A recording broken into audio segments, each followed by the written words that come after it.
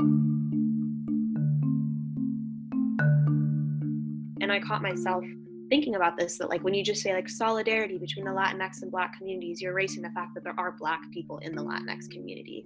You know what I'm saying? When you don't say like non-Black Latinx people, you're setting this idea that the norm of a Latinx person is J-Lo or Shakira. You know what I'm saying? You're like erasing the fact that there even are Black people within the community.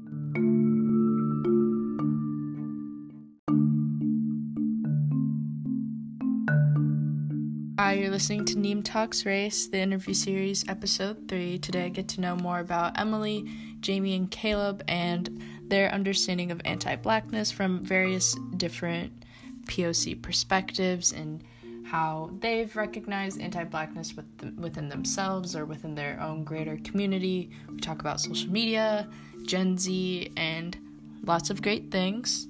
So it's quite a long episode, but you know, you can always pause, take a break, but I hope you enjoy listening. So thank you for joining me today. We're going to talk about anti-Blackness from different POC perspectives. I think it's a nice episode to do because on the last episode, I kind of had a lot of thoughts about how to recognize anti-Blackness with myself, because I noticed there's a lot of similarities with the way Kaya and Kellen addressed white privilege and how they're looking at anti-Blackness. And I think this is like a nice segue off of that episode to kind of talk about a similar thing from a different perspective. So I'll introduce myself first. I'm Tasneem. I use she, her pronouns. I identify as Arab or brown. We'll go with Jamie. My name is Jamie. I use she, her pronouns, and I racially identify as brown or biracial. My name is Caleb. My pronouns are he, him, and I am African American and part Haitian. My name is Emily. I use she, her pronouns. I identify as mixed race and ethnically as Ashkenazi Jewish white and Mexican American. Okay, great. So I know with everything happening right now with the whole Black Lives Matter movement kind of really taking off more than it's ever been before, there's a lot of talk about anti-Blackness, and I've noticed there's a lot more discussion about anti-Blackness from different POC communities, more than I've noticed before. And I've definitely taken a more time looking within myself and within my family and my community at large because of this movement, definitely more than I used to. And I think that's a great thing for a lot of people to do right now. And I was wondering, what are the ways, I guess, considering the time that we're in right now, have you, I guess, looked either within yourself or talking with other non-Black POC friends or other POC friends in general? Like, what have you been doing, I guess, in this whole movement taking place? Whoever wants to start. I just remember with everything going on, like when George Floyd was murdered, it was really hard for me, and I just needed some time. Like I couldn't go on social media. I just didn't feel like talking with anyone, and I kind of just had to really think about. I was just thinking about a lot of different things at the time, and I was kind of in a bad state. I'm not gonna lie, I was in a bad state, and I couldn't find a way to get out of it. And then when I saw protests around the country and around the world, and saw how many people were supporting and how many people were reposting, it started to get more hopeful again. And I kind of missed that feeling. And so I just remembered feeling really negative at the start. And then I started feeling positive.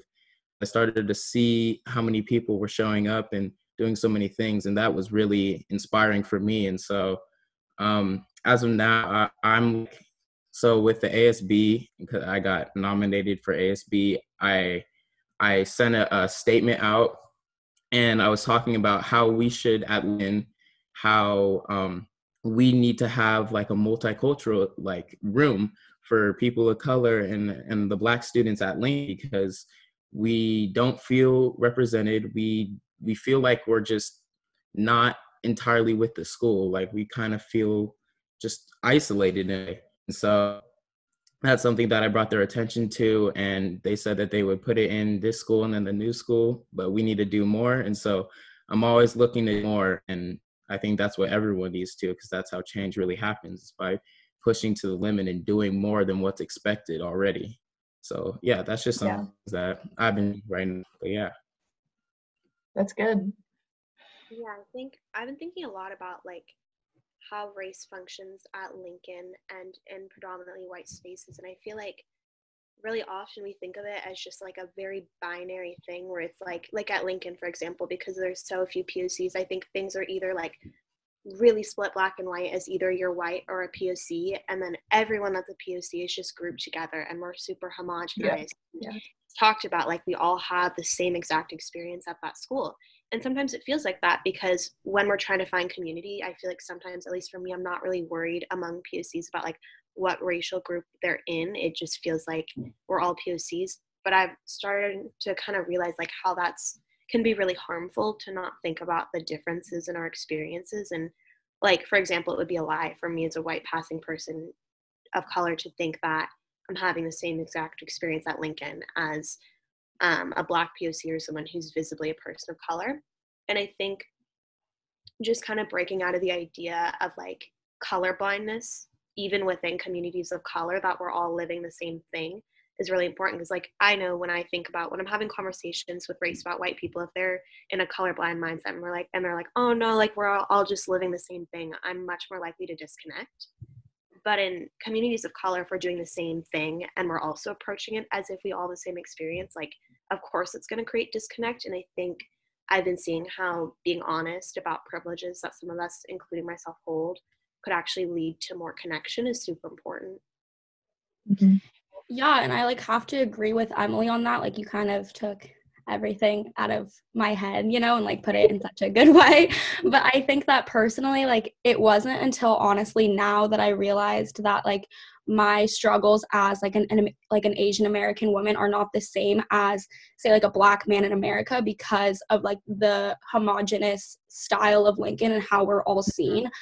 When I was first realizing, like of course I knew I was a person of color when I was younger, but it was more of a like oh, like I'm actually different when you get to high school and you see all of these like different cultural clubs and things like that.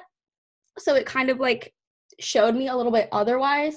And so I feel like I really wanted to like, I felt like I wasn't embracing my like person of color side or like my Filipino side or anything like that. So I think that I tried really, really hard to do that by almost like culturally appropriating other cultures and really thinking that like just because I was a person of color that like everything that had to do with like race and racism related back directly to me, when in fact it doesn't, because I am like a lighter skin tone but I'm still a person of color. So it's that weird kind of like dynamic, I guess. Yeah, that's just the environment. I think about if we were in a less homogenous community, would there be more like celebration towards individuality within different aspects of race? Like yeah, that's very true. I definitely felt that way going to elementary school, middle school. They really just kind of group you all as one and think you all have the same experience when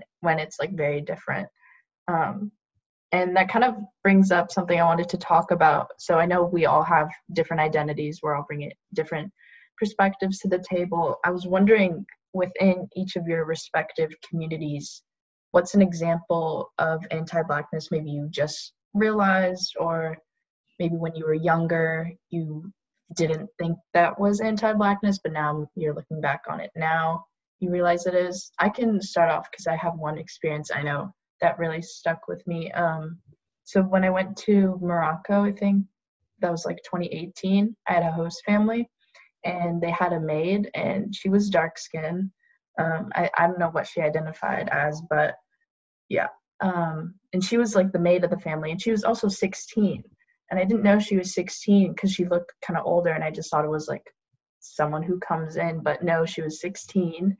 She could not read, she could not write, and she spoke very little English. And I remember my roommate and I, we were really like shocked by that, to think, wow, there's like a 16-year-old maid who doesn't have, you know, the ability to read or write, and she's just working for a family and that's all she has to live for, while we're here on a trip, going to school and doing all these fun things. And it was kind of a moment where like, whoa, this doesn't seem right. So I remember we talked about it with our teacher at the school we were going to, and he kind of explained to us that like in Morocco, there's a very strong presence of anti-Blackness, and in particular, a lot of Afro-Arabs work very like menial jobs where they're like janitors or they're maids, and they like come from southern Morocco and they don't get paid well, and there's a lack of general resources, especially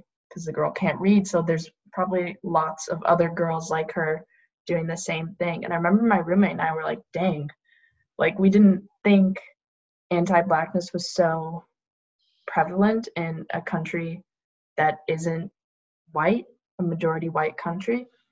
And I just remember that moment thinking like, man, the Arab world's like not so, friendly as I thought it was to all these different to all these different identities. And upon doing more like research and reading, it's definitely, the Arab world is definitely not innocent. There's a lot of anti-Black things that are happening, and I can't help but think because of how homogenous that community is and how strongly guided they are by collectivism and this whole idea where they want to save face, where they don't want to acknowledge issues that are deeply rooted in the way their society works, and how that just continues to put darker skinned Arabs or Afro-Arabs in, I guess, like a lower class. Yeah, I just thought that I remember that moment really just kind of stuck with me, considering how like we were the same age at the time as the maid. So yeah. Yeah, I mean, speaking for the Latinx experience in terms of this, I think there's a lot of like, just because of the history of how Latin America was colonized, when you have like Spanish colonizers coming in and taking over indigenous people, and then you have slave trade bringing in people from Africa to Latin America, which I think people don't really know about. There is a lot of really, really significant colorism and racism in Latin America, and you have like all these ideas. There's this thing called mejorar la raza in Latinx communities, which literally means like better the race, and it's something you'll hear really commonly, and it's basically like the idea that people encourage their kids to have kids with lighter skinned people to produce lighter skinned children, because they obviously view like light skin as the ideal of beauty, and they're very cognizant of the privileges that looking whiter will bring for their kids. And there's just this like complete erasure of Afro-Latinx people. And I think it's just really interesting to see like how all those things that were a part of colonization like really have really long-standing cultural impacts now and how the Latinx community functions. And it's really interesting to see like how it divides people and pits them against each other, because then you have like people among a marginalized community that have lighter skin who are getting treated as better, and they're being praised for what makes them closer to whiteness. And so they're like starting to think that they're better because of that, and they think that they're better than other Latinx people that are Afro-Latinx or have darker skin, and it's really just this trick, because you think that you're closer to whiteness, but really you'll never be white. Yeah. You know what I'm saying? So it's really just pitting you against each other to distract from like what's really at large, because you're never going to be white enough to actually be white, but you still think that you're better because you're treated as better because you're closer to white than Afro-Latinx people or darker skin Latinx people or indigenous looking Latinx people. Well, I think for me, it's been kind of hard because there's little to no Filipino community in Portland. So I don't think I've ever really been really immersed in like Filipino culture. I've never been to the Philippines. My entire family is in California. It's only really like my mom and my sister and I. And so I don't really have like a very personal example, but I did talk to my mom because she grew up in the Philippines. She learned about it, and she is a darker skinned woman. So she was telling me about how it's very common in Filipino culture to have parents and like moms especially tell their kids to come inside or don't be out in the sun too long because they don't want their kids to become darker. And that was like a problem for my mom. Like she was talking to me about how she was never raised to feel beautiful, and she was never raised to marry or aspire to be anything other than like kind of like a farm worker. because historically within the Philippines, the like colorism really stems from like the social class of farmers were usually the darker skinned people, whereas like the Spanish and Chinese colonizers became the landowners, which obviously they had whiter skin. So I think it was hard for her, but I personally don't think I've ever really grown up with that experience because she never brought it into my immediate family. It was actually more of like the opposite for us because we always had like tanning competitions and stuff. I relate to that tanning thing because my mom will like tan outside and then she'll be like, oh, my wrist is getting dark, I want to go inside, like I don't want to be too dark. And I'm like, well, like why do you say that? And she's like, I just don't want to be too dark. And sometimes she would like even say like praise me for being like the whitest in the family. She'd be like, oh my god, you're the whitest in the family, and say it in a way that's like that's a good thing. And I'm like, well, like why is it? And I think a lot of people, I guess, you know, our parents especially are raised with that like mindset and directly related to colorism with like being closer to whiteness is better. And you know, obviously there's bleaching creams out there in the market, and you know, beauty and everything you see in the fashion world and modeling and just everything, you can't help but think that's true. And then that also just translates into jobs, like seeing how people are treated differently with interviews or what kind of people you see in positions of power. It's always white people or people that are lighter skin. So yeah. I even remember actually when I was like, it was my first trip like out of the country, like we were going to Mexico or something, and I remember I was like swimming in the pool all day, and then we get back to the hotel room and I realized that I had tan lines, and I started bawling. I was so sad. I was like freaking out. I was like, what are these lines on my skin? And my parents were trying to tell me like, oh, people pay like hundreds of dollars to get a tan like that, like all of this stuff. And I just remember feeling so sad and upset and like going back to like Forest Park Elementary School and like trying to convince everyone that I was like white and like showing them like my school picture from like the year before, like, oh, but I was like so much lighter then. I just like went to Mexico and that I just like suddenly became like tan. Like I suddenly became like a person of color. Yeah, no, and like with that, like just as you bringing up Forest Park in my head, I was just thinking of a time in Forest Park where like in my class, I was the only African American male that was like even at all in the school. So I definitely experienced some anti-blackness for sure at Forest Park. I mean, it's crazy. Like I remember like going home to my mom one day and I was like, Mom, like, why is there like no one that looks like me? Like, is there like something like wrong with me? Why is everyone like, why do they look so different from me?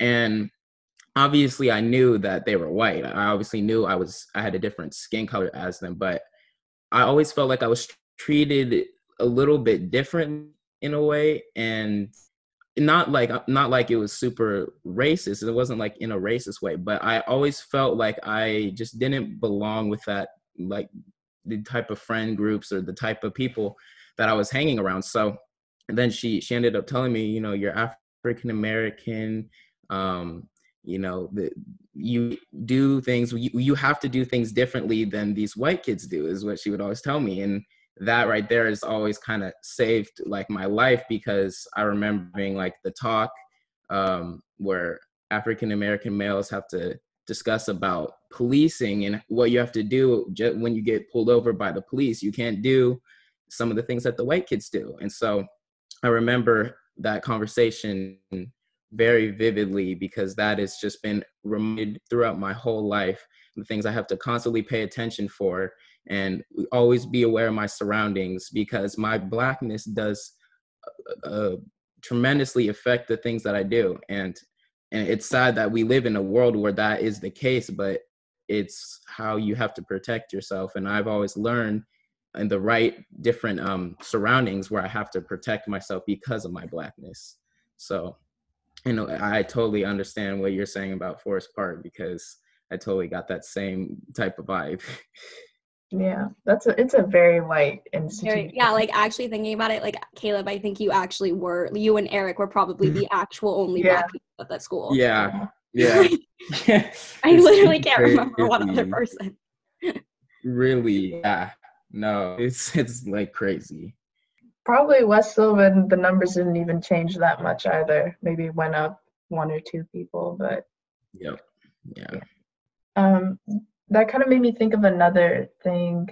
Emily earlier was talking about how, within a group of color, there's like competition to being like closer to whiteness, or what was I thinking of? Oh, I was thinking of the whole like model minority myth in America, and how seeing the way that different minorities have responded to Black Lives Matter, and saying that like, oh, black on black crime is a thing, or using that as like a valid reason, or I've just seen a lot of comments being made from other people of color that kind of reduce, I don't know what's the word, but make it seem like the problem going on is not that big of a deal. And basically the model minority myth, all I know, I don't know too much about it because I was looking into it recently, but it's like one minority group in America is kind of placed on a pedestal and given a lot more resources to find success or prioritize with like immigration. I know that was a thing in the past with people who did have degrees or who were working in the science related field, particularly coming from Asia, were prioritized versus other immigrants. And then you would just see a whole cycle of successful Asian Americans, and a lot of white people I know would be like, oh, racism is not a thing. Like, look how many successful Asian people we have in this country. And I just see that argument a lot, and how I think that can also be dangerous within communities of color, because then they'll fight with each other, and then they'll continue to put down Black people in this country. If anyone has any thoughts on that, because I'm still learning about that too. Yeah, I mean, I've seen a lot of talk like from the Asian community and saying, I don't know necessarily if I'm going to pronounce his name right. It's like Tao Tai, I think.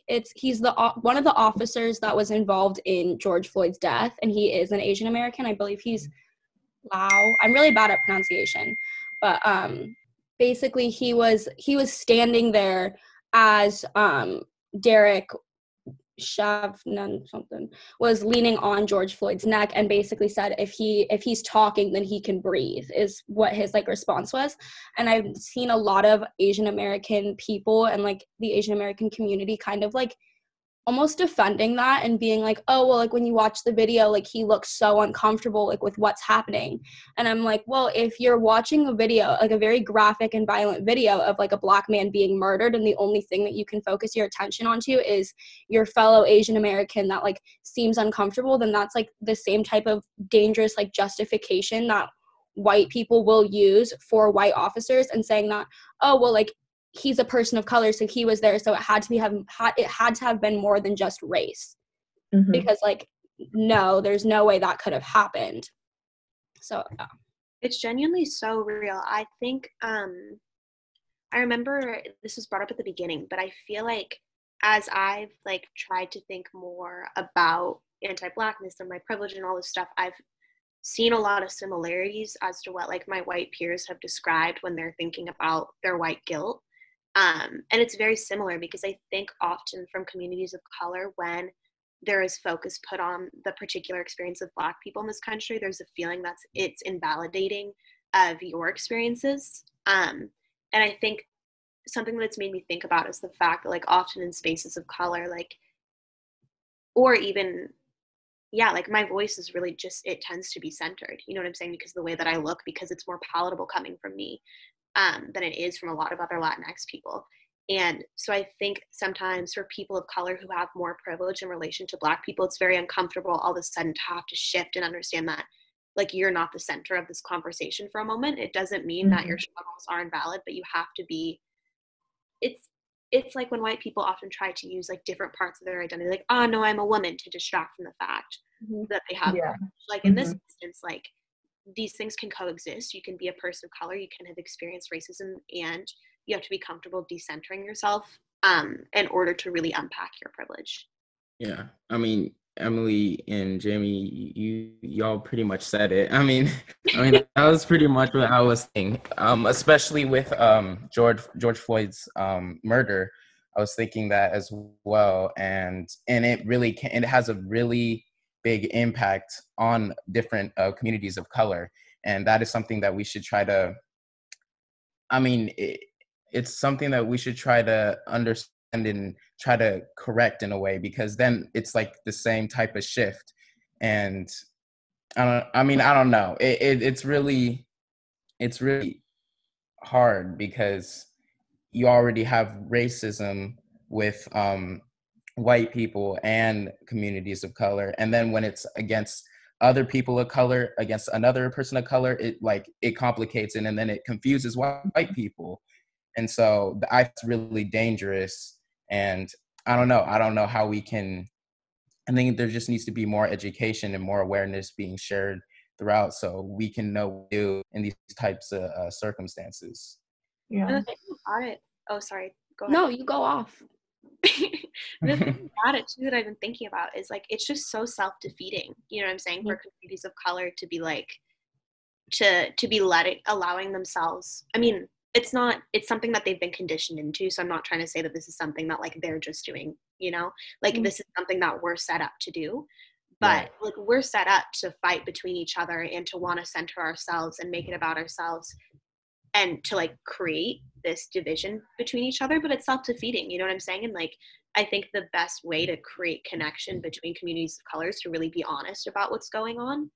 And I think for people of color who are mixed, in particular with white, like someone who's half white and half of color, like myself, when I was really first starting to like think about this, I was really confused because everything that I was seeing was directed towards white people. It was like telling them how to unpack their privilege and anti-Blackness. So I was like, all right, like I'll just come at this from that perspective and read this as if I'm a white woman. Obviously that didn't work. You know what I'm saying? Like that's not how I identify. Like it didn't work for me. And so I think then like once I started to seek to understand it from my particular point of view, it really like it changed the way I was thinking about things. Because like, for example, if you're a mixed person that's half white, I think it's for a lot of your life, you've probably viewed being half white as something that's been invalidating to you. It's something that people have used to like for all my life, you know what I'm saying? Like there was a point in my life, like every day for a year, this white kid would like message me on social media and like harass me about my identity and make fun of it. You know what I'm saying? So it's something that for a long part of your life has been used to invalidate you and harass you and all these things. And then being able to shift your mindset and see that that can be true and it's something that has uplifted me in a lot of ways, I think is important. Like understanding that if you're a non-Black POC, if you're mixed doing this work, it's going to look different than it does for white people. And that at first I would think it was like selfish to really like think about my own experiences, but I realized I have to, because until I can like get past that insecurity of being mixed, I'm not going to be able to come to terms with the fact that I have privilege. Like it's just part of the deal, you know, and it looks different than it does for white people. Yeah, I mean, I was gonna say, like kind of pretty much what Emily said, that I think that like the United States, because the basis and the foundation of racism is within anti-Blackness. Like I think that I like to think of it as like a metaphor. So the leaves on the top of like a flower is like racism towards maybe the Asian American community or the Latinx community or Middle Eastern people and things like that. And then the root of the plant is anti-Blackness and racism towards Black people, because that's like the basis or like the comparison of skin tones is too, of like when you think about it as a gradient. So I think that in order for white people to maintain their power, when they were realizing that there were other people that weren't necessarily white but weren't necessarily Black, they had to divide and conquer in order to prevent us from standing in solidarity, because there is power in numbers. So I think that, like Emily said, we're conditioned and socialized to be in this racist, anti-Black society and things like that. But it's purposefully put there to separate communities of color from being able to like have an anarchy, essentially. Yeah, I was thinking about that recently when we had like the affinity meeting at Lincoln, like the POC affinity meeting, how it's a tool of white supremacy for non-Black POCs to kind of, I don't know what's the word, but just to, I guess, openly hold their anti-Blackness and just continue to act on it without even realizing that, hey, maybe we should not do this, because then that puts the focus away from white people. If other communities of color are focused on targeting Black people or thinking or continuing to believe in stereotypes, then we're not focusing on the fact that white people oppress people of color in this country, and especially Black people and Indigenous people. And I think that was like a really weird thing for me to realize. I was like, whoa, if we just keep fighting or keep arguing with each other, then we're not going to get anywhere. And like Emily said, it's also self-defeating to do that, because then we're not going to get anywhere, because we're all just going to be fighting, and the white people are looking like, hey, like just from the outside, just moving on with their lives. So yeah. And then also another thing I thought about was how minority groups just kind of internalize so many different behaviors of white supremacy. And I think one of them was, there's a lot of talk about like abolition and reform, and I think a lot of people are kind of raised to think that like, oh, abolition is not possible, like it's just impossible to completely get rid of the police and change all these structures. And I was thinking about it, I was like, wasn't that just white supremacy kind of telling us to believe that these structures are like so strong and like so powerful that we can't get rid of them? And I was thinking about that, and I was like we shouldn't think that way. That's just white supremacy trying to get in our heads, telling us that we can't like change them, or we can't try and change systems. And I think that behavior has impacted a lot of minority groups, thinking that, oh, when you look at like model minorities, like, oh, we can't change the system, we're going to stay in our place of privilege and not want to change it because, oh, we can't, like it's impossible. And I think that's like a really toxic mindset to have, especially right now. I think more people are trying to get rid of that and trying to be more hopeful, especially from communities of color. Yeah, no, for sure. And honestly, like when I was feeling really down, that was kind of the first thing I was thinking. It was kind of like that white supremacy type of mindset was getting in my head. It was like, man, like we're not going to ever be able to change. Like racism's going to always exist. Like we can't fix these like institutions. We can't correct. And you know, and that type of energy is super toxic. And that's how you don't find your way out of it. And you know, to get more hopeful, you have to really believe, and I really do believe that we can, one of these days, that we can all come together and we can implement a better system that's not based off of the racism and white supremacy that this country has already had a huge impact on people of color, and especially African Americans, that we can actually correct these systems and we can try to make something better. Because if we don't make something better, then we're not going to be changing any of these race institutions. And so I totally agree with that. Just finding your way to get out of that negative energy, really, it'll really help us all come together as a community and actually do something about it. So yeah. Yeah, I think that like what's really helped me is like I've put a lot of faith into and like hope into like our own generation, just because like I don't know if this applies to anyone else, but I don't really trust the news as like my main media source. Like I honestly would trust Twitter and TikTok and Instagram more than the news, because I'm seeing like on the news, they're saying like, oh, all of these looters, and that's all they ever want to talk about. But then on like TikTok, you're seeing these girls like throwing it back in front of police officers and like stealing horses and tanks and all these things. And you're seeing real videos of police violence and undercover cops and all of these other things. So I think that social media has actually been a very positive thing for this right now, because you don't see like a boomer on TikTok. Like they're not going to see all of this stuff. They don't know our secret plans and this and that. Like it's been a little bit more beneficial, which doesn't mean that like, I mean, I don't want to be like doubtful and say like, oh, like things are never going to change. Because again, that's just like the white supremacist values that are like penetrating into my head. But I really do think that our generation has gotten to the point where we literally do not give a fuck. Like, we have the highest suicide rate out of any other generation in the world, meaning like we already kind of want to die, so like give us a cause that we would be willing to die for, and you think we're gonna lose? Like there's no way. Like I've seen on Twitter like tweets about how Gen Z will be too scared to correct the waiter if they messed up their drink, but then they'll throw tear gas back at the cops. And I was like, that is very true. There was the funniest tweet that was like this. There was like this girl, and she like went up to this cop who was refusing to wear a mask, and she pointed out every single facial imperfection he had and what cosmetic surgery he should get to fix it. Like she was like, you know, like your crow eye bags underneath your eyes are so disgusting. You should really consider Botox. Like I'm literally gonna throw up. Like such mean girl energy concentrated so like perfectly at a cop is just hilarious. Like so funny. Yeah, I definitely think because social media is not censored in the same way that the news is, at least not yet. Hopefully it's not. It definitely changes the way, I guess, people in our generation take in news, because it looks a lot different than like CNN and Fox versus when you go on TikTok and you see like the 7-foot tall tank guy, everyone making like fan edits of him. Like you won't see that on the news. Everyone calling like anonymous daddy. So funny.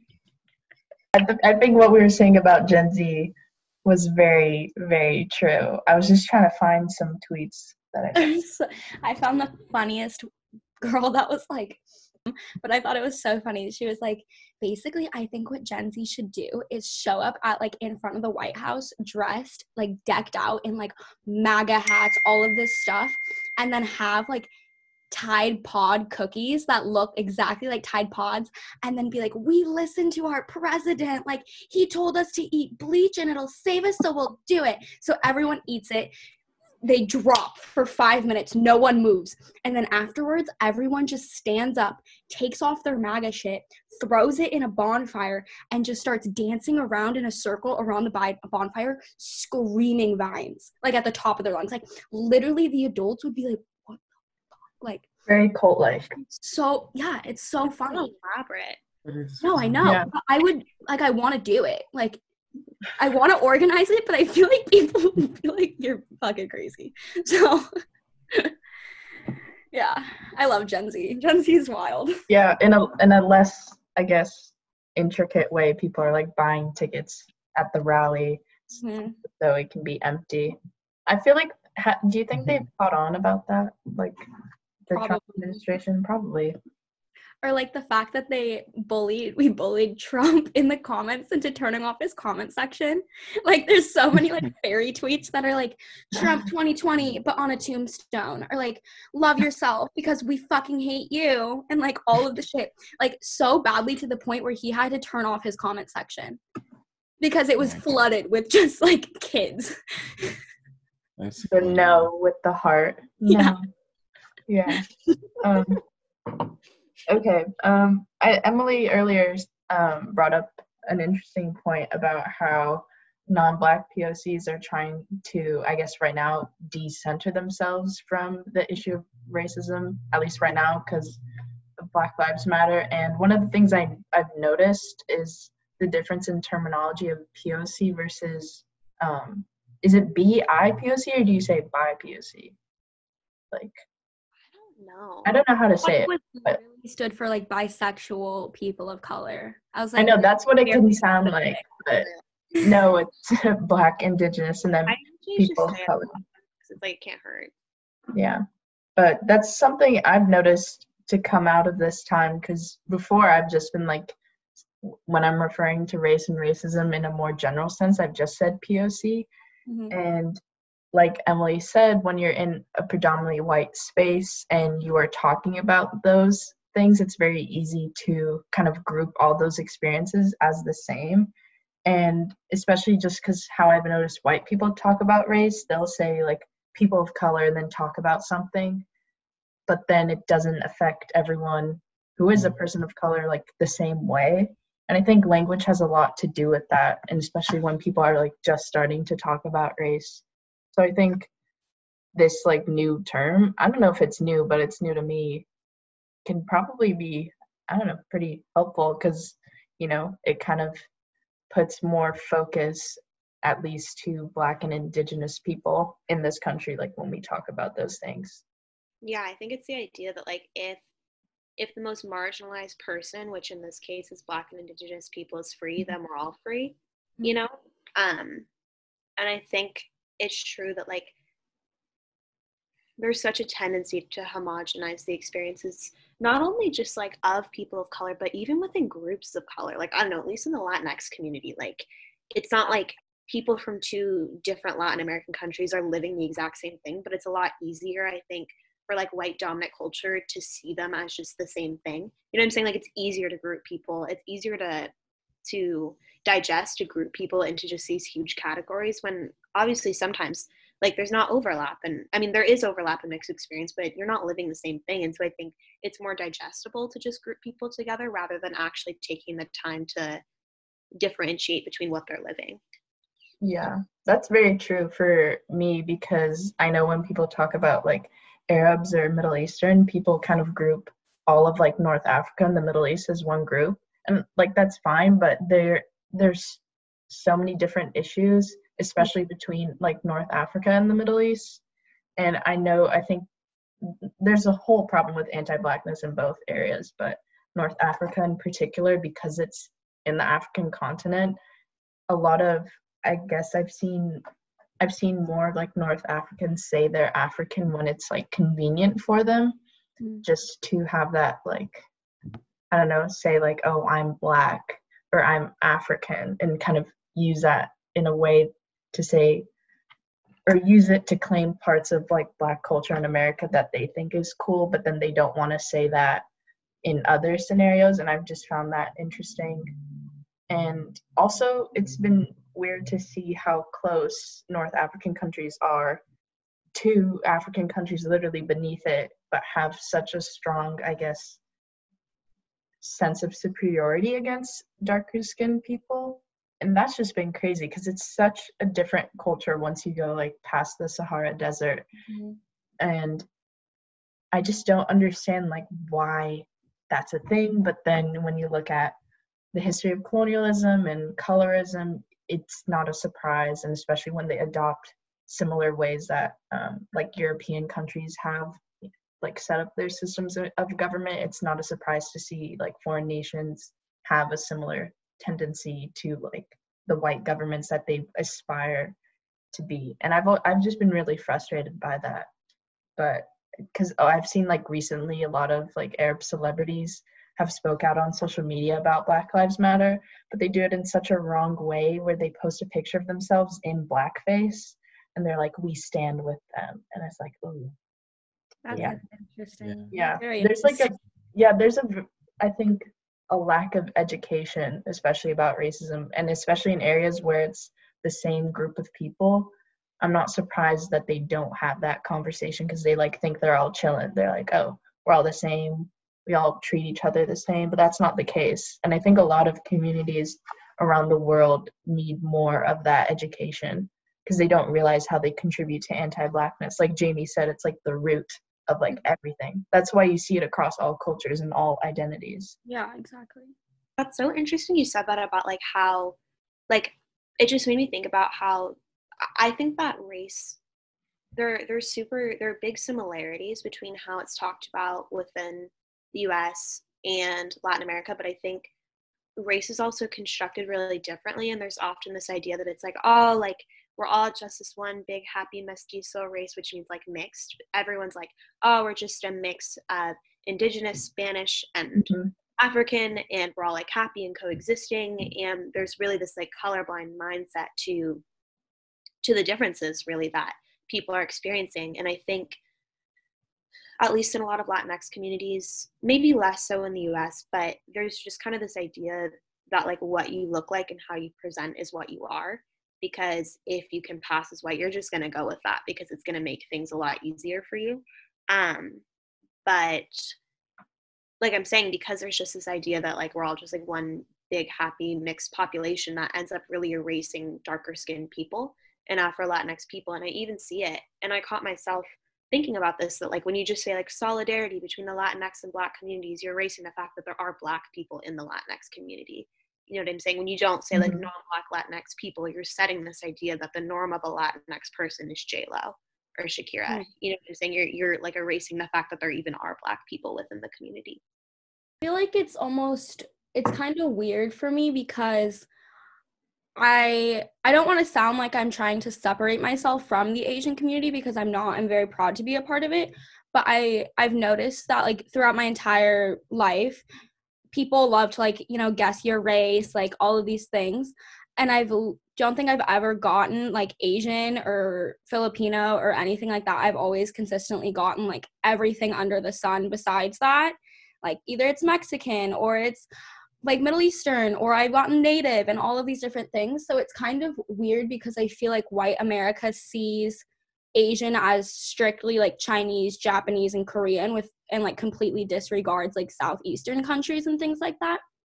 So I think it's kind of hard for me to kind of like relate to a lot of things within the Asian community, because it's not that I don't see myself as that, it's just that I don't look like that, so I don't feel the same types of I feel a different type of oppression and a different type of way, I guess. Yeah. That's definitely a privilege, I guess, for non-Black POC. The lighter you look, or depending on how you look, that has a lot of privilege in comparison to the way other people in this country who are Black or who are Indigenous or who are visibly a person of color live their life day to day. And especially for police brutality. Like when people group people of color and talk about these things, I get really annoyed by that, because it's very obvious that Black people are targeted so heavily by police more than any other minority group. And I think people need to realize that. And I think more minorities need to realize that and kind of, like Emily said, not focus on yourself for once and this whole issue, and just to really look at the way like the prison system works and police in general, and how that continues to target Black people in such a unique way that other minorities do have the privilege of like not being a victim of that. I think that really requires us to, like, when we're trying to decenter ourselves, to think about why we get so panicked at the idea of like not being the center of the conversation, like why we feel like there's only enough room for one of us, why we feel like everything has to be about us. And I feel like it's so rooted in this like white supremacy culture idea that there's only enough space for one person of color, and that because of that, then we feel like if someone else is talked about, in this case groups of color with less privilege and Black communities, then all of a sudden like our struggles will just be swept under the rug.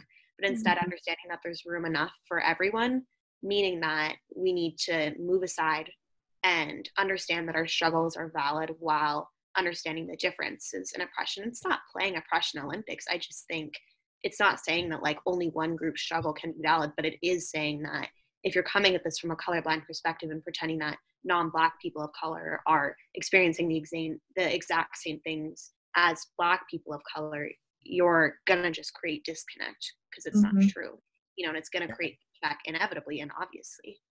Yeah, it's like a competition for people to like victimize like themselves. And I've noticed that, and how it like parallels to the way that like white women talk about race, and how they're very like quick to like victimize themselves in the situation. And I'm like, well, people of color kind of do that as well when it comes to police brutality or just other discussions about race in general. And then I'm like, well, I don't want to be like that white feminist, so like I shouldn't think that way. Honestly, that's what kind of like keeps me in check. I don't want to be like a white feminist. I should like be more aware of what space I take up and what space I like want to take up. Yeah, honestly, we all know how annoying that is. Yeah. Yeah, that keeps me in check for sure. Yeah. That's so funny. I feel like it's also so weird to think about how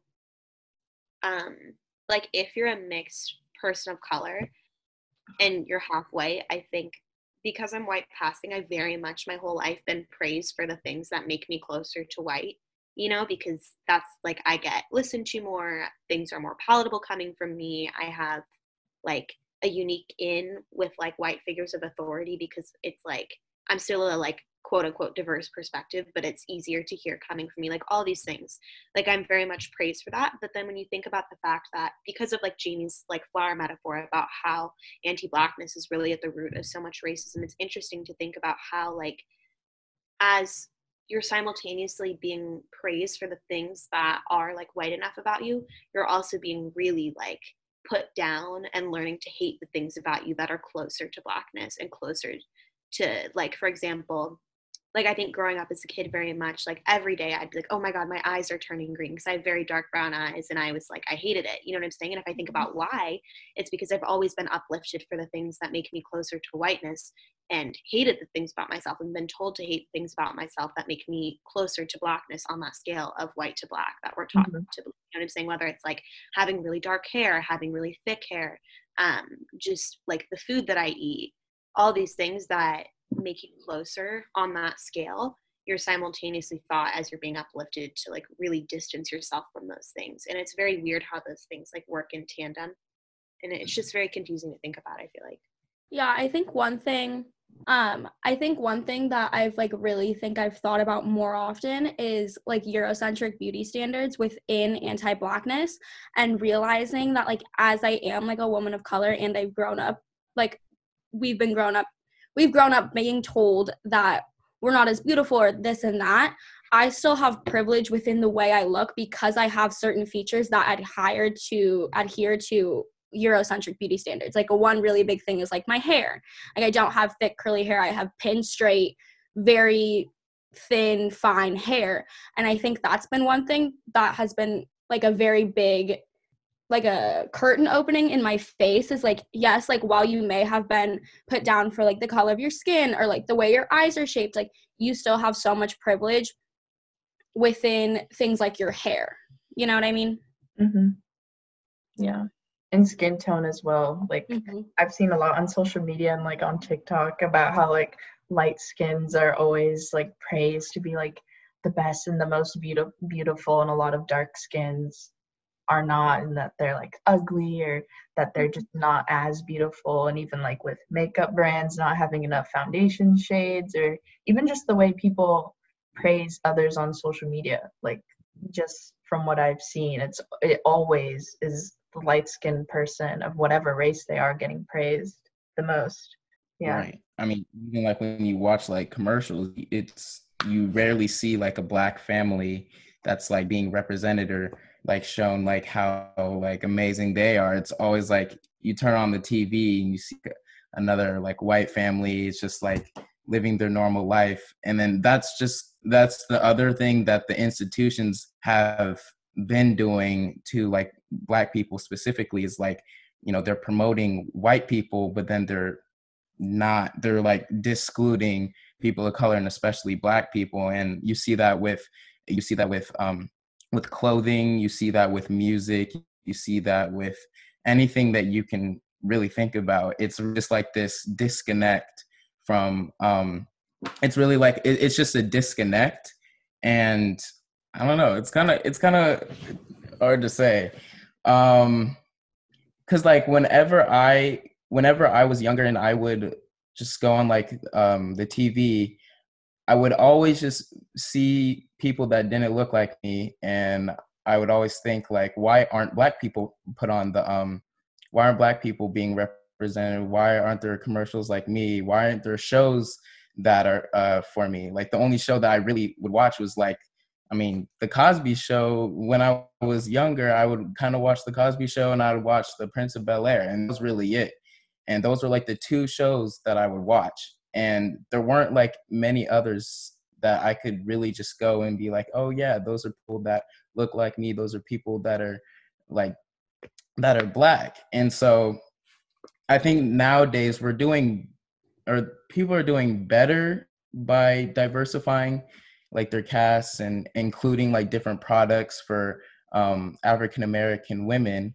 But I always think there's this huge like, do you guys get what I'm saying? Like there's kind of like this disconnect, but I don't really know how to phrase it. It feels like a marketing strategy too for a lot of places, especially now. Like graphic designers will put like a white hand shaking a black hand, and they're like, "We've ended racism as a company. We are now like stepping up our game." Right. And I've seen like so much of that, and it's like, okay, like maybe they're going somewhere, but then you can't help but think like, I don't really think so. Like the editor of Vogue, and Anna Wintour was like, "I'm so sorry I haven't uplifted any like Black designers or creatives." But she's been there for like 32 years, and she's just now saying this, and you can't help but think it's all like marketing or them trying to like appeal to white guild and white people who now like want to, you know, support brands that are not racist or brands that are like POC owned. And it feels like it's all like marketing, because it can easily like play into everyone's guilt, like easily. Something interesting that like Emily and I were kind of talking about the other day was like social media, and like a lot of POCs have like different opinions about like white people using social media right now and like trying to raise awareness. And I wanted to like ask you guys like what your personal opinions were of it and like what you thought. Do you want to say like what you and Emily were thinking of just to start? I mean, yeah, sure. I'll like, my personal opinion is that like I think regarding the Black Lives Matter movement right now, I think a lot of people have been doing a really good job of raising awareness, but it kind of gets to the point where you can raise so much awareness, but until you actually do something and you actually make space for actual Black voices, then you're kind of just taking up so much space and not even allowing those people to speak. The people that you're wanting to amplify, you're literally putting them down further. And I think it's gotten to the point where social media, like activism and things like that, have become so almost toxic to where like I, like as a person of color, like literally don't feel comfortable posting things on my story anymore, just because I feel like I'm like conforming to that like toxicity and things like that. And I think that this includes like non-Black people of color as well as white people, but I think it's time to stop reacting, as we need to like listen now, you know, like it's time, like everyone freaking knows what's going on. We don't need to continue to post about it over and over again. I think it's time to just like stay silent maybe. Yeah. I saw this like one meme of a white woman. I'll like show it kind of. But the caption says, "How I'm silencing myself to amplify Black voices today by talking about how I'm silencing myself to amplify Black voices." And I sent that to this one white girl because I was like, this reminds me of you. And I just sent it like no context. And then they're like, "Oh, is this about me? Thank you for like calling me out genuinely." And then they say, "How can I make my voice louder?" And I was like, did you read the post like correctly? And I was like, yikes. It really feels like some of these people are just doing it to, I guess, like get their voice out there, or not even their like real voice, just to make it seem like, oh, this is happening, I'm gonna stick with the times and make sure everyone knows that this is me now. Because some people's Instagrams have drastically changed since this started, and I've like never seen that energy before. Like when Trayvon Martin happened, when literally Ahmaud Arbery too, even like I didn't see that same energy. But then George Floyd comes up, now their bio says Black Lives Matter. I'm like, okay. I honestly like don't know. Yeah, I don't know like who to trust on social media with these things. It's definitely made me like not like posting on it. But then sometimes I like feel bad where I'm like, well, I'm a non-Black POC, so should I be like saying something to like get that out there, to like try and promote unity within POC in general? And then I just like feel tired sometimes, or I just like don't want to do it, but then I feel bad. I'm like, well, should I? But yeah, white people have just really taken over social media, and I don't like what it's been. Yeah,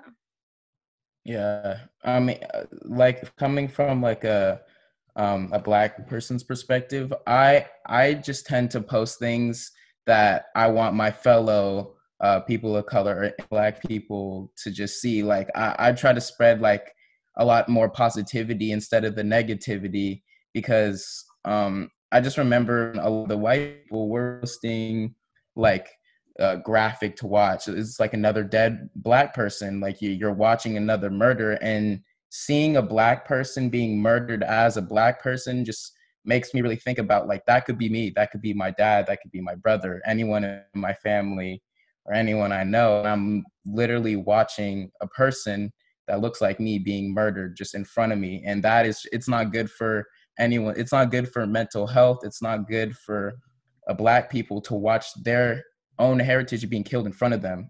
And so I think social media, in a way, it's showing that everything that's going on, everything that's not being shown on the news and everything that's not being shown on public broadcasting, it's showing you directly straight from somebody's phone. And I think that information is very vital, but at the same time, it can be destructive in a way, you know? And so I think we just need to be a little bit more careful in how we, and especially with white people, be more conscious of what you're posting, you know, because it has effects on so many different people.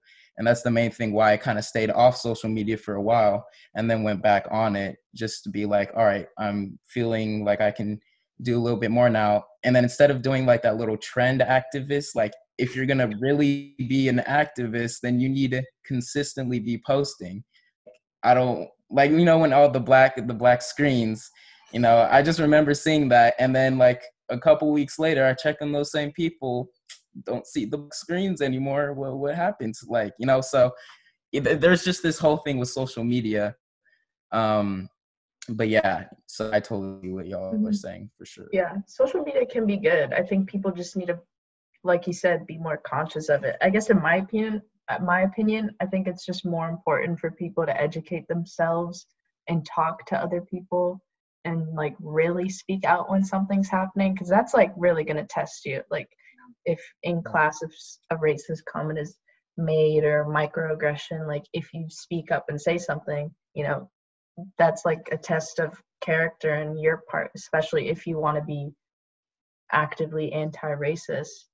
And so social media for me, it's not like, I don't think it should be seen as like a validation for others as like an ally, but rather I guess kind of like a supplement or a tool to that. You know, I think people should just really do it at home and like have these conversations, because I like swear to God, I know there's these white boys who probably aren't talking about these things because they don't want to acknowledge that they're just like sitting in their privilege, and then they'll like hang out with their boys the next day while everyone on social media is like ranting. And I know there's probably like white girls too who are like, oh, I really want to post this picture, but I kind of have to wait till this is over.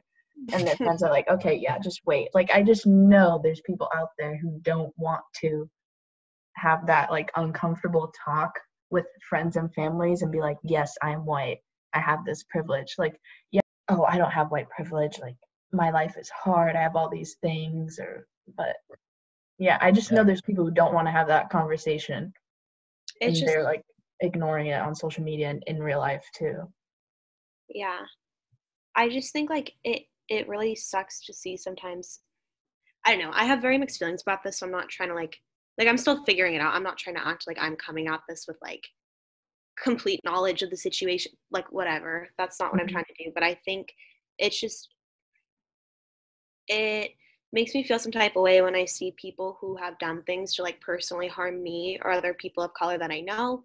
And again, like coming at this from a privileged perspective, so I'm probably not even aware of the things that have been said to people of color less privileged than myself. But it's like I'm seeing that you're posting this and telling other people how to act when you haven't corrected the harm that you've caused in your personal life to me. You know what I'm saying? So it's like it doesn't like feel great to see you trying to teach other people how to act when you haven't repaired that harm with me or with other people of color. And it's really making me think a lot about Lincoln's cancel culture and like just the perfectionism that runs so deeply in our activism. And I see it in myself too. Like, I think when I was thinking about doing this podcast, if I'm really honest with myself, I was like, at first I was really hesitant to do it because I was like, what if I'm canceled? Like, what if I say the like quote unquote wrong thing, you know? And I realized I was like, hold on, like take a step back, reflect on what's happening. This is very similar to white people who don't speak up because they're scared of being called racist. And at the end of the day, you can't prioritize your own fear of that over showing up. And I'm not at all implying that you should be coming at this from like an uneducated perspective and just like causing harm left and right. But the thing is like, this isn't something that you can perfect. And I think, including for myself, it's a lot more comfortable to think about this as like a checklist of things to do. And we're conditioned to think about it as something that we can perfect. But I realized, and Miss Best like helped me think about this, that like, if this is really something that is continual and ongoing and like a lifetime's work, you're never going to be at the point where you've perfected it and when you can like rest in the knowledge that you're never going to say the quote unquote wrong thing. So if you're always waiting for that day, you're never going to show up. You know, it's like you don't have to show up perfectly, you just have to be there. And I think on social media, I'm really seeing a lot of white people, and I'm kind of figuring out where non-Black POCs fit into this too, but like canceling other white people and like just trashing on them when they do something wrong. And this doesn't apply, like obviously like marginalized people, Black people in this conversation, like, you know, if you're going to cancel someone, like you're the one that is having harm done to you. But for white people, you can't prioritize expressing your own anger and canceling someone over actually trying to engage and having that productive conversation. Because if you're doing that, if you're just canceling people, you're allowing yourself to express your anger and get that out. But that's not going to lead to the most productive conversation. You're not bringing that person into the work. So I think we need to start shifting our idea of what it means to actually hold somebody accountable. And that if we're always worrying about saying the wrong thing, understand that you're going to mess up. And that if you're coming at this from a white perspective, you haven't come at the place where you've arrived and you know everything and you can tell other white people how to act. You have to be humble about it and understand you can't go around canceling other people when they mess up, because you're going to mess up too. And you just have to be willing to be held accountable and take responsibility for the harm that you've caused, which is very hard to do in a perfectionist culture. Yeah, I remember Liam said, like, on the first episode where he said he would, like, never call a white person or, like, say to them, you're ignorant, because right away that's just going to, like, put them off from the conversation. They'll be like, okay, well, now I can't talk about race because now everyone's going to think I'm racist or whatever. And I think a lot of people do have that same fear. They're like, oh, well, I don't want to say the wrong thing. But this is something we're always actively learning. Things are going to change. New things are going to come up and we're going to think about it. You know, history is going to reveal more of itself and we're going to learn about it. You can't really like be perfect. I just think you have to talk about it. And I even learn more about myself and other people when I do these podcasts, which is why I like doing it, because I like having these conversations and I don't have enough of them, I feel like, living in Portland. So yeah, honestly, the whole point is, you know, this conversation is just natural off the top of the head, and whatever is said, and people are learning along the way, whether they're in the podcast or listening. So yeah, I definitely understand that. Something really interesting I did see on Instagram, though, which kind of ties back into what Emily was saying, was there was this post that was talking about how for white people specifically, it's like not productive or not beneficial for you to be blocking your racist friends or people that you know, because you have the privilege to block out that racism and that immediate racism within your own family or all of these things. Like, you have the option to ignore it and you have the option to not be able to not have to interrupt that. And you're only making that clearer by blocking people. Like, of course, block people for your own like safety, your own mental health and things like that. But like, as white people, it is like their responsibility to be holding their white counterparts accountable for their actions. And by just like completely blocking them, canceling them, cutting them off, like they're no longer going to have someone to keep them in check. So they're just going to continuously do more harm to like Black people of color and people of color as a whole. Yeah, and I think like canceling people, it comes from such a like self-righteous place in which like we've been conditioned to think that like you have to know everything about racism, and it's something that you can perfect really, instead of something that's just like work that we're trying to do every day. And so it comes from this fear of being pointed out as like, oh, like maybe you don't know everything. So it's easier to point to other white people who are in the middle of this process and be like, oh, I know more than them, so like let's cancel them. And it makes you more comfortable with the fact that you're still doing the learning too. But I think what I've really been trying to think about is like then where non-Black POCs fit into this, because usually in conversations about race, I can disengage and be like, I'm really tired. This is not my job. It's time for a white person to step in. But in this conversation, it is my job and the job of non-Black POCs to step in and have those conversations, because if you're not doing it, a Black person down the line is going to have to. And so I think it's really important to also, for me, to kind of include myself in that and think about the ways in which I shouldn't be disengaging, but I just haven't quite figured out where the line is of being able to honor your own feelings, and the fact that coming at this as a non-white person, you're still going to have feelings that are triggering your own racial trauma, and being able to honor that without fully disengaging. Like, I just don't know what the line is, because if like you're prioritizing your own anger and canceling people too, how much of that is you being able to disengage from a point of privilege the way that white people can, you know? Yeah. But also you want to be able to honor your own feelings and understand that you're not white either. And it's just like, it's such a hot mess. Yeah. It's like, well, I don't have to educate white people about how race and racism works. But then when a white person says something pretty racist about Black people or Indigenous people or whatever, then you're like, okay, well, now I feel called to like say something. Yeah. And you know what I'm saying? Yeah. I think the difference is that it's not you being hurt, you know, so you gotta step up, you know, because the emotional harm, obviously it'll impact you because racism is connected to anti-Blackness, but it's not directly you on the line, and you gotta step up. Emotional toll will be less for you. But I think I just was thinking that it was selfish to be able to also take time to think about how things are impacting you. But if you don't, you're going to burn out, you know, like you have to. It just can't be used as a way to shy away from thinking about your privilege and actually doing the work too. It's just those things have to coexist instead of negating each other.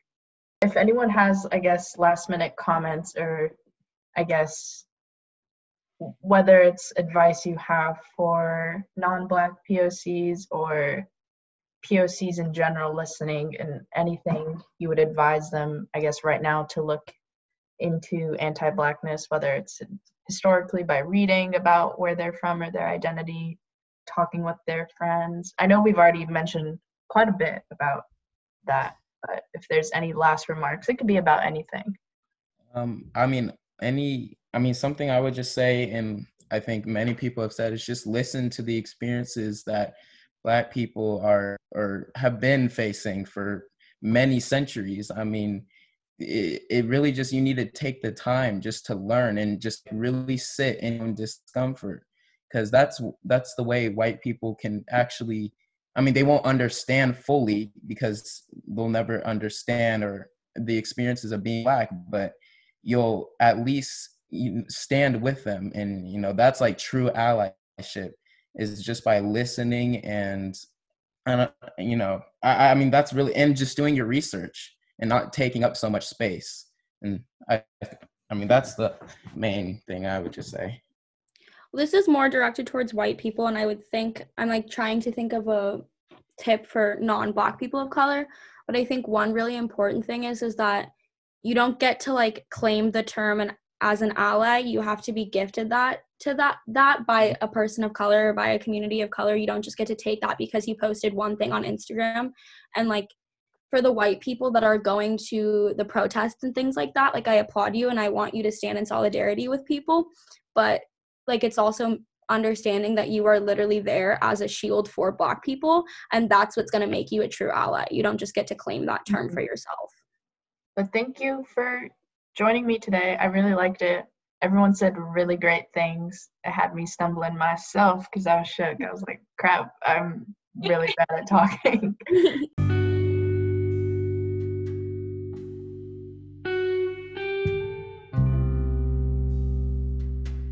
And that concludes the third episode. I hope you enjoyed listening. I hope you learned something new, or even it made you think about something. But I definitely enjoyed the conversation. I think it was a great segue to have from the last episode, after talking to two white youth about anti-Blackness and racism, to now talk to other people of color and how they've recognized anti-Blackness, or how they're beginning to recognize more of it, considering the Black Lives Matter movement taking place.